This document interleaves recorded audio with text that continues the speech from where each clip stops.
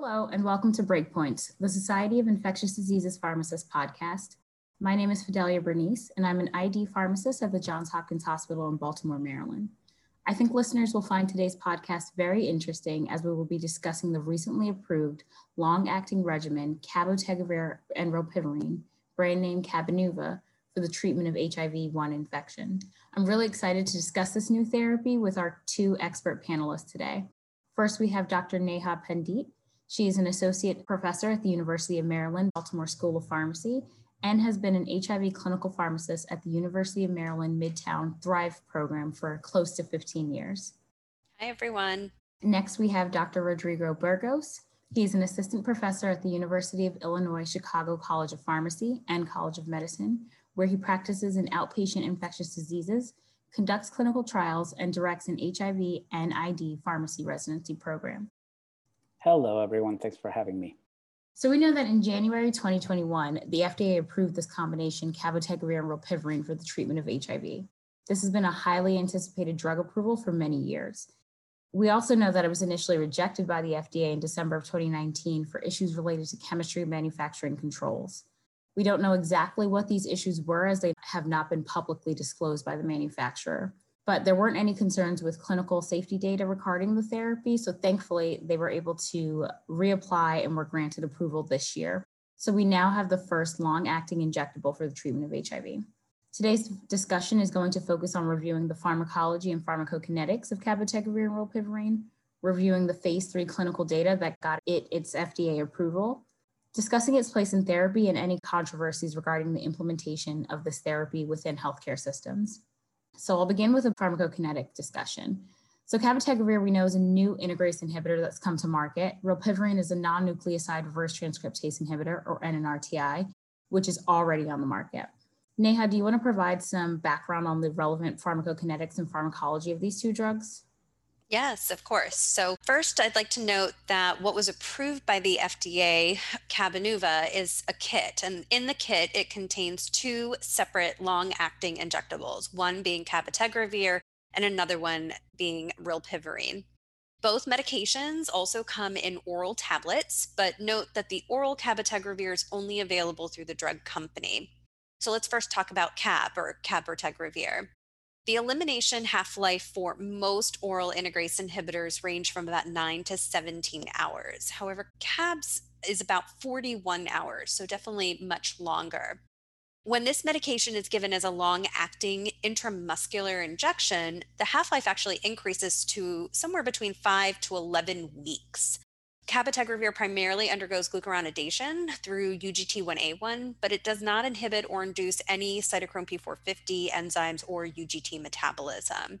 Now talking about rilpivirine, oral rilpivirine's half-life is about 50 hours, which is approximately the same as other oral NNRTI medications in its same class. However, as a long-acting injectable, the half-life increases to about 13 to 28 weeks. Rilpivirine is metabolized by cytochrome P450-3A4, but it doesn't inhibit or induce any other cytochrome P450 enzymes. It should also be noted that both medications are very highly protein bound, which does limit its distribution to tissue a bit. This characteristic is important as we look forward to seeing how cabotegravir sort of fares out with the use of pre-exposure prophylaxis. But even despite its limited distribution to specific tissues, adequate tissue concentrations have actually been noted already for cabotegravir. Thank you. That's amazing. Rodrigo, anything to add? Well, sometimes I've been asked why rilpivirine was chosen to go in this strategy. And we have to remember that potency, meaning a low dose, a low daily dose, is a prerequisite for any injectable antiretrovirals with long dosing, like 4 weeks or longer. And among the NNRTIs we have now, rilpivirine is only 25 milligrams per day, which is much more suitable than efavirenz 600 milligrams or nevirapine or etravirine, which are a lot more milligrams and require a lot of volume. Additionally, rilpivirine is stable in crystalline form, and it forms a nice nanosuspension, which avoids the need for larger quantities of excipients to formulate the drug. So I think this is one of the reasons why rilpivirine was chosen. That, in addition to all the trials that found safety and efficacy with these two medications as well. That's really interesting. So there have been several studies that evaluated this for treatment as well as cabotegravir for prevention of HIV infection. But today we're going to focus on the two phase 3 clinical trials that got the combination approved, ATLAS and FLAIR. Rodrigo, can you walk us through the results of the FLAIR trial? Most certainly. So the FLAIR study was a phase 3 randomized open label non-inferiority study where treatment-naive adults took induction therapy with dolutegravir, lamivudine, and abacavir for 20 weeks. And if they were undetectable at 16 weeks, then they were randomized 1-to-1 to continue their current regimen or to switch to long-acting therapy every 4 weeks for at least 100 weeks. And there were a total of 283 subjects randomized to each arm. Those randomized to the long-acting treatment received an oral lead-in version for 4 weeks. And this was to assess safety and tolerability prior to starting the intramuscular injections with the long-acting agents. So the study found no differences in the proportion of patients with detectable viral load that was greater than 50 copies per ml. And this indicated that the long-acting regimen was non-inferior to the oral regimen in maintaining viral suppression. This was corroborated with week 96 results and a secondary endpoint, which was presented last Friday week, and as well with week 144 results that were presented at Glasgow later on last year as well. So we can see some durability of this agent in many weeks later as well. And as far as adverse events, they were fairly similar among both arms. Drug-related adverse events were overall higher in the long-acting arm, most of which were injection site reactions, as you can imagine. However, most of these injection site reactions were mild to moderate. Those who did experience grade 3 or higher type of events, other than injection site reactions, were night sweats, knee monoarthritis, poor quality sleep, and elevated lipase. I also noticed they reported higher incidence of headache in the long-acting treatment compared to the oral therapy. And the rates of discontinuation from either arm were fairly low in this FLAIR study. Thank you for that. Neha, can you summarize the ATLAS trial for us? Yeah, so the ATLAS trial sort of followed suit with the FLAIR study. It was still a phase 3 study, non-inferiority study, and except instead of using naive patients, they did use individuals who were already on oral antiretroviral therapy. So essentially it was a switch study. So individuals who were already stable on their current oral antiretroviral therapy who got switched over to a long-acting cabotegravir rilpivirine treatment option. In this study, patients had to be on the same oral antiretroviral therapy for at least 6 months with no virologic failure during that time period. Their baseline oral regimen included 50% of the population that were on an NNRTI-based regimen, 33% on an integrase inhibitor regimen, and 17% on a PI-based regimen. Each arm had 308 patients in it, and at 48 weeks, it was found that 92.5% of individuals in the long-acting group maintained virologic suppression, and 95% maintained suppression in the oral antiretroviral group. There was an extension phase that happened afterwards where individuals who were on the oral antiretroviral therapies could have switched to long-acting, and some of the population in the ATLAS study did choose to switch over to the long-acting. At 96 weeks, over 95% of individuals who made that switch to long-acting injectable medications were also suppressed. So data going all the way up to 96 weeks for the ATLAS study. Right, so we see really good efficacy data in maintaining viral suppression from these trials, right, in both treatment experienced and treatment naive patients. But we also see that it was studied very specifically, right? These weren't treatment naive patients who were just started on initial diagnosis. So Neha, could you brief the audience on the actual indication that's been granted by the FDA? Yeah, really important to note that the indication that was approved by the FDA was for those individuals that are virologically suppressed, so viral loads of less than 50 copies per ml, who are stable on antiretroviral therapy with no history of treatment failure and no suspected or known resistance to either cabotegravir or rilpivirine. The only thing I will note about the indication here is that, unlike some other switch medications that are FDA approved, there's no time period that's listed in the package insert for Cabenuva. So individuals don't have to, in theory, be suppressed for 3 or 6 or a year before switching over to Cabenuva based off of the FDA indication.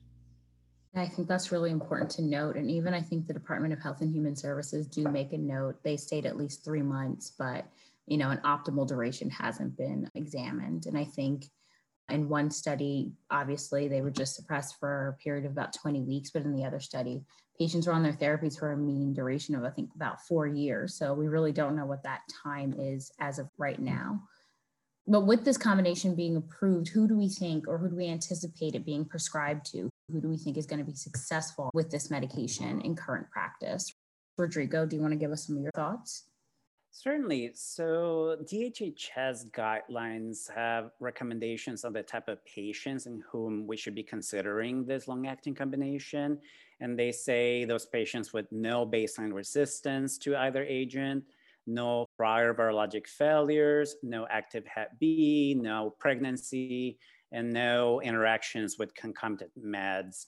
So to me, all these characteristics are fairly straightforward, except perhaps for the no prior virologic failure one. So I'm not exactly sure what this necessarily means. No prior virologic failure. Does it mean documented by a genotype or due to adherence? Or does it mean to a specific agent or any agents? So I think prescribers may take a little bit of freedom with this criterion and maybe use it in people who have had, I don't know, maybe failed with an M184V, or who are just tired of taking medications and they haven't been controlled in the past for that.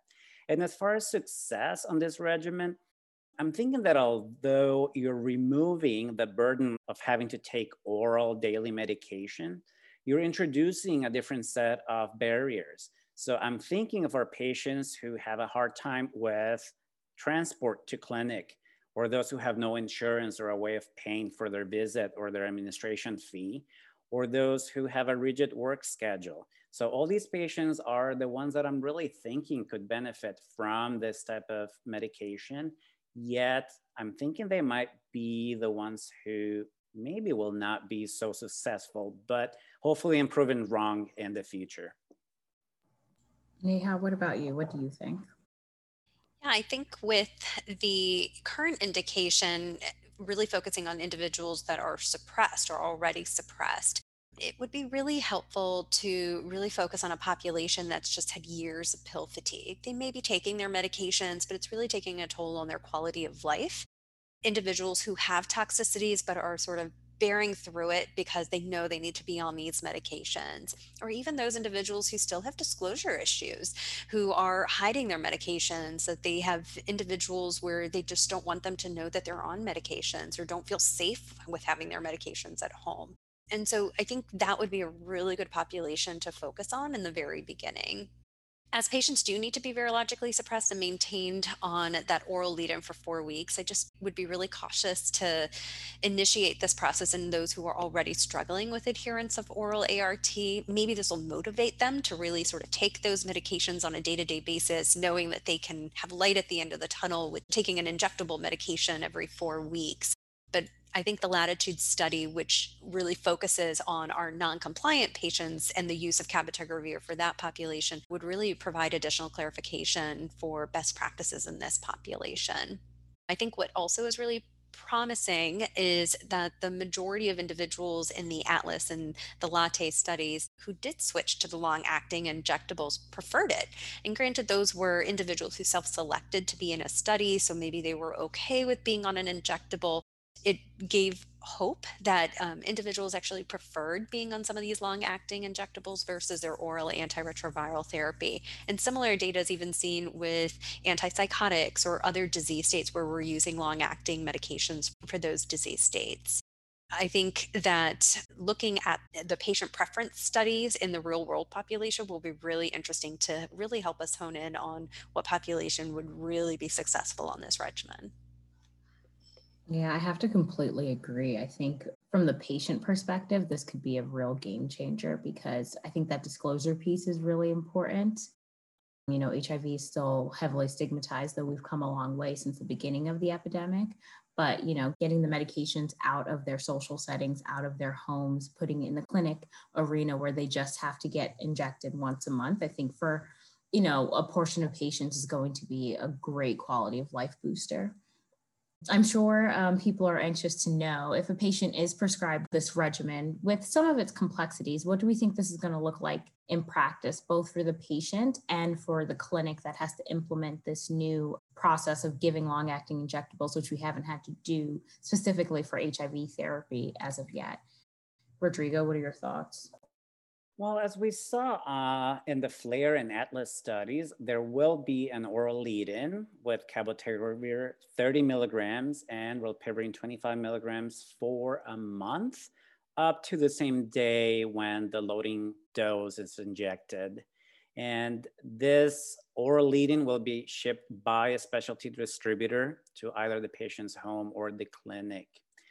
But then there's a IM loading dose, and this consists of cabotegravir 600 milligram, which comes in a single dose vial, as well as rilpivirine 900 milligram, which also comes in a separate vial. And these will require 2 separate gluteal injections in the clinic. The cost for this loading dose is estimated around $5,000, and it will be shipped from the specialty pharmacy to the clinic where it needs to be kept in the fridge. And then the monthly maintenance doses, those consist of cabotegravir 400 milligrams and rilpivirine 600 milligrams, again in separate vials, separate injections, gluteal injections. And the cost for the maintenance doses is expected to be around $3,000 per month. So we're looking at monthly visits to clinic for injections, essentially. I think another consideration that needs to be discussed is what happens when patients are admitted to the hospital and they're on this therapy, right? So there has to be some documentation or knowledge of when a patient's next dose is due. And we have to think about this, not guaranteed that this new medication is going to be available on all hospital formularies. We know, in some places where there may not be a high HIV burden, some hospitals may not consider putting this on their inpatient formulary. One potential option would be bridging with the oral tablets while hospitalized, but as of now, the tablets are not going to be commercially available in the US. You also have to think about for some patients who are admitted, they may be NPO due to various reasons. So this kind of provides a bit of a conundrum of what you're going to do if patients are admitted or if they're not in their usual schedules of getting to clinic. How are we going to make sure that they are maintained appropriately on therapy?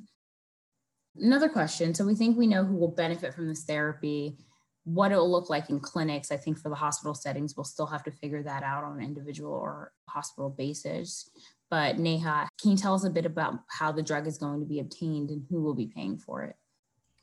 Yeah, so a little bit different than just writing a script and sending it to your local pharmacy.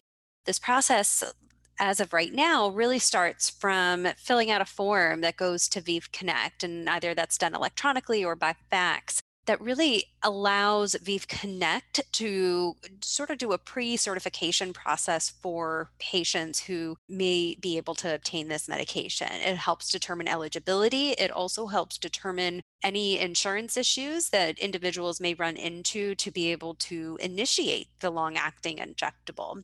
So you really work directly with Vive Connect to be able to initiate this process. So you fill out the form to submit that to Vive Connect. You get some information back about the pre-certification process. And then once you have that, you know what specialty pharmacy you would be getting the medication from. It should be noted that you don't have to use a specialty pharmacy. You can do a buy and bill process. You can go through pharmacy benefits or medical benefits depending on the payer. But if you're like me and get really confused by the 8,000 payers that are out there, it's important to have someone else really sort of do the legwork for you, and Vive Connect would really do that for you. So once you get approval, if a prior authorization is needed, then the prior authorization would be completed, and then you would be sending the medication or the prescription to a pharmacy to be able to get that medication done and filled. Once the medication is approved, or the long acting part of it is approved, as Rodrigo had mentioned, you do have to do the oral lead in part first. So Vive Connect would then work with the patient and the provider to ensure that they get the oral lead in period, which has to be timed pretty well. So you would start the oral lead in period, and on the last day of your oral lead in is your first day of your injectable medication. So scheduling that appointment would be one of the first things that you would do. Get their oral lead in, and on 4 weeks, after 28 days of being on it, the last day of the oral lead in, they get their first loading dose for the cabotegravir and rilpivirine. So I know Rodrigo has already gone over some of the storage information, how it needs to be refrigerated and how long it can be kept out for. I think one of the things that's really important is that prior to administration, it does need to be brought to room temperature. So it usually takes about 15 minutes or so to be able to do that. And then again, just reiterating to make sure that you're on top of your prior authorizations, making sure that you have a dose for next month, which does change the flow of your clinic or your doctor's office a little bit, because that's probably not something most doctor's office really keep tabs of. Usually we get the phone call or the fax or some phone call saying, I can't get my meds. So it's important to make sure that we stay on top of expirations of prior authorizations to ensure that we can continuously give these patients their medications on time. Great point about the prior auths potentially being something new that clinics have to monitor for with this therapy. So when patients are on Cabenuva, how do you both anticipate this changing their overall management of their care and how they interact with the clinic? Rodrigo, do you want to begin? I think clinics will need to be fairly diligent and organized about monitoring administration, right? Who came and who failed their visits, and tracking them down and getting them back in clinic for dosing. So in this sense, monitoring for monthly adherence will be shifted a little bit to the clinic staff, and who will need to follow up with patients to bring them back in. But maybe right now, because of data from Atlas 2M, which is comparing every 2 months versus 1 month administration, and which seems to be about equivalent, maybe we'll have that extra month to get our patients back in clinic. So depending where you work or the populations you're dealing with, that month may or may not be enough to bring people back in for redosing if they failed their 1 month visit. And then the clinic will have to work very closely with patients who do plan to miss visits due to travel or whatever reasons, so they can have a oral bridging while they're away. I think the only other thing I would add is really interactions. Now, having a long acting injectable where the half life is weeks, it really changes how we would monitor the stopping and starting of other prescribers doing medications, the medication reconciliation process. It almost puts the onus on the prescriber now in the clinic to really make sure that we are monitoring any medication changes for that patient. It's important to note that even though drug-drug interactions are minimized by giving a long-acting injectable, maybe you're avoiding some of the absorption drug-drug interactions that we typically deal with oral antiretroviral therapy, but it's not void of some of the metabolism drug-drug interactions that we still think of with cytochrome P450 enzymes and interactions there. So when those interactions do occur, when new medications are being started or stopped, it's important for not only patients to really make sure that they let us know, but the communication between providers is important as well to ensure that we can avoid these and really avoid harm for individuals. So it seems like there are a lot of moving parts for this combination regimen, which is going to require a shift in current practice for antiretroviral therapy management. Is there any standard protocol on how this should be implemented in different practice sites, Rodrigo? As far as I know, there is no exact protocol. I think there are two implementation studies ongoing at this time. Here in the US, it's called the Customized study, and in Europe, it's called the Carousel study. And basically, they're assessing both patients and providers on any barriers or any facilitators to implementing long acting injections in their clinic. And they just presented early interim results last year at ID Week. And basically, from the patient perspective, all the patients that were surveyed seemed to be fairly happy with their monthly injections, and they didn't seem to be having major barriers to their monthly appointments.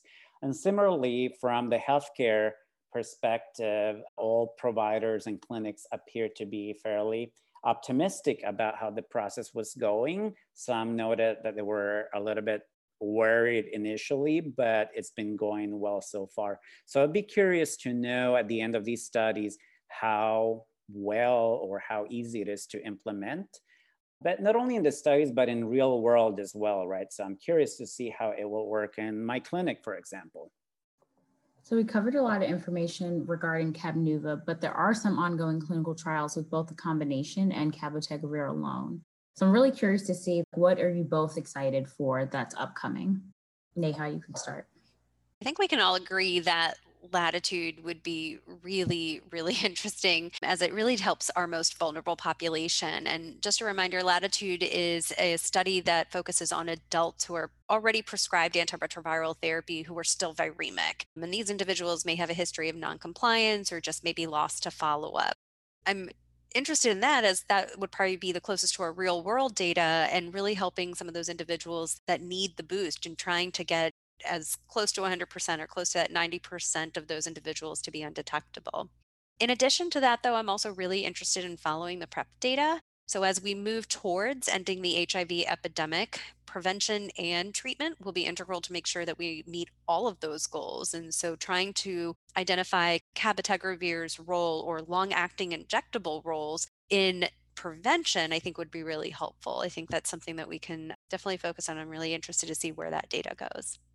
Yeah, same for me. I would say Latitude is what I'm very interested in learning about. And because, like Neha said, it will mimic a little bit more our real world population. And then I'm also interested to see if there will be more data from the extension of the FLAIR study, the OLI part, where patients who were on maintenance oral phase were switched to long acting, but half of the participants received oral lead-in and half of the participants switched directly to injections without the oral lead-in. So it seems from preliminary data that both arms did fairly well, and I'm curious to see further data and more numbers, more patients, and to see if we'll have to even use oral lead-in in the future. So stay tuned for that. I think I can agree. The Latitude for me is what I'm really interested in. I see a lot of non-adherent patients, especially when they're inpatient. So if we could have an option for those patients, I think that would be really great if we could use a long-acting injectable. I think for a subgroup of patients who potentially struggle with oral pills, that this could be, a solution for them. I also think that the Atlas 2M study information is going to be really important. Rodrigo had mentioned they were comparing once monthly dosing to every 2-month dosing. So if we can even extend that dosing interval, like there are going to be patients who like that even more, that's going to fit into their lifestyles even better. So I think that'll be really interesting to see if Cabenuva gets the approval for the extended interval dosing. So from our discussion, I think we can all agree that finally having a long-acting injectable for HIV treatment was a long time coming.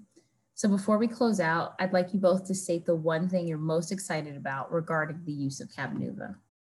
I'll go first. I think One of the things I'm most excited about is for so long, we've been really focusing on just one type of formulation that we had to offer for patients.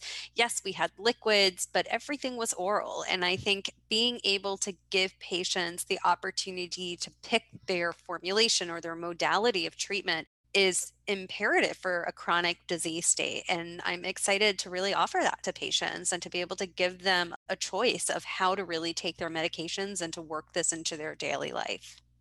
It seems to me that this medication indicates the start of a new era on how we approach HIV, right? So we may be doing away with the oral treatment, and maybe long acting agents is the way to go for HIV. So that's very promising. And I'm very much looking forward to what's coming ahead for our patients. I would have to agree. I think with this new formulation, I think giving our patients more choice in their HIV management, letting them have more of a seat at the table as to what type of therapies they want to use is a pretty big deal, and it'll be a game changer for some people, especially I think this has the opportunity to help with a lot of stigma and disclosure issues that our patients deal with, and taking the therapy out of the home into clinic only, but letting patients have more control over when they have to go to clinic to get their medications, and the fact that they don't have to think about it every day. I think for some people that's just going to be really amazing. I'm really excited to see when we start getting people on these therapies, and we'll see how they do, but the data looks amazing, and I think it'll be awesome for patients. Thank you for listening to Breakpoints, the Society of Infectious Diseases Pharmacists podcast. I've been your host, Fidelia Bernice, and our featured speakers have been Dr. Rodrigo Burgess and Dr. Neha Pandit. This episode was produced by Rachel Britt and Zara Kasmali Escobar. It was edited by Kelly Hainan, Rajiv Shah, and Sarah Alosami. Our production team includes Kelly Cole and Anna Zhao. The executive producers of Breakpoints are Aaron McCreary and Julie Ann Justo.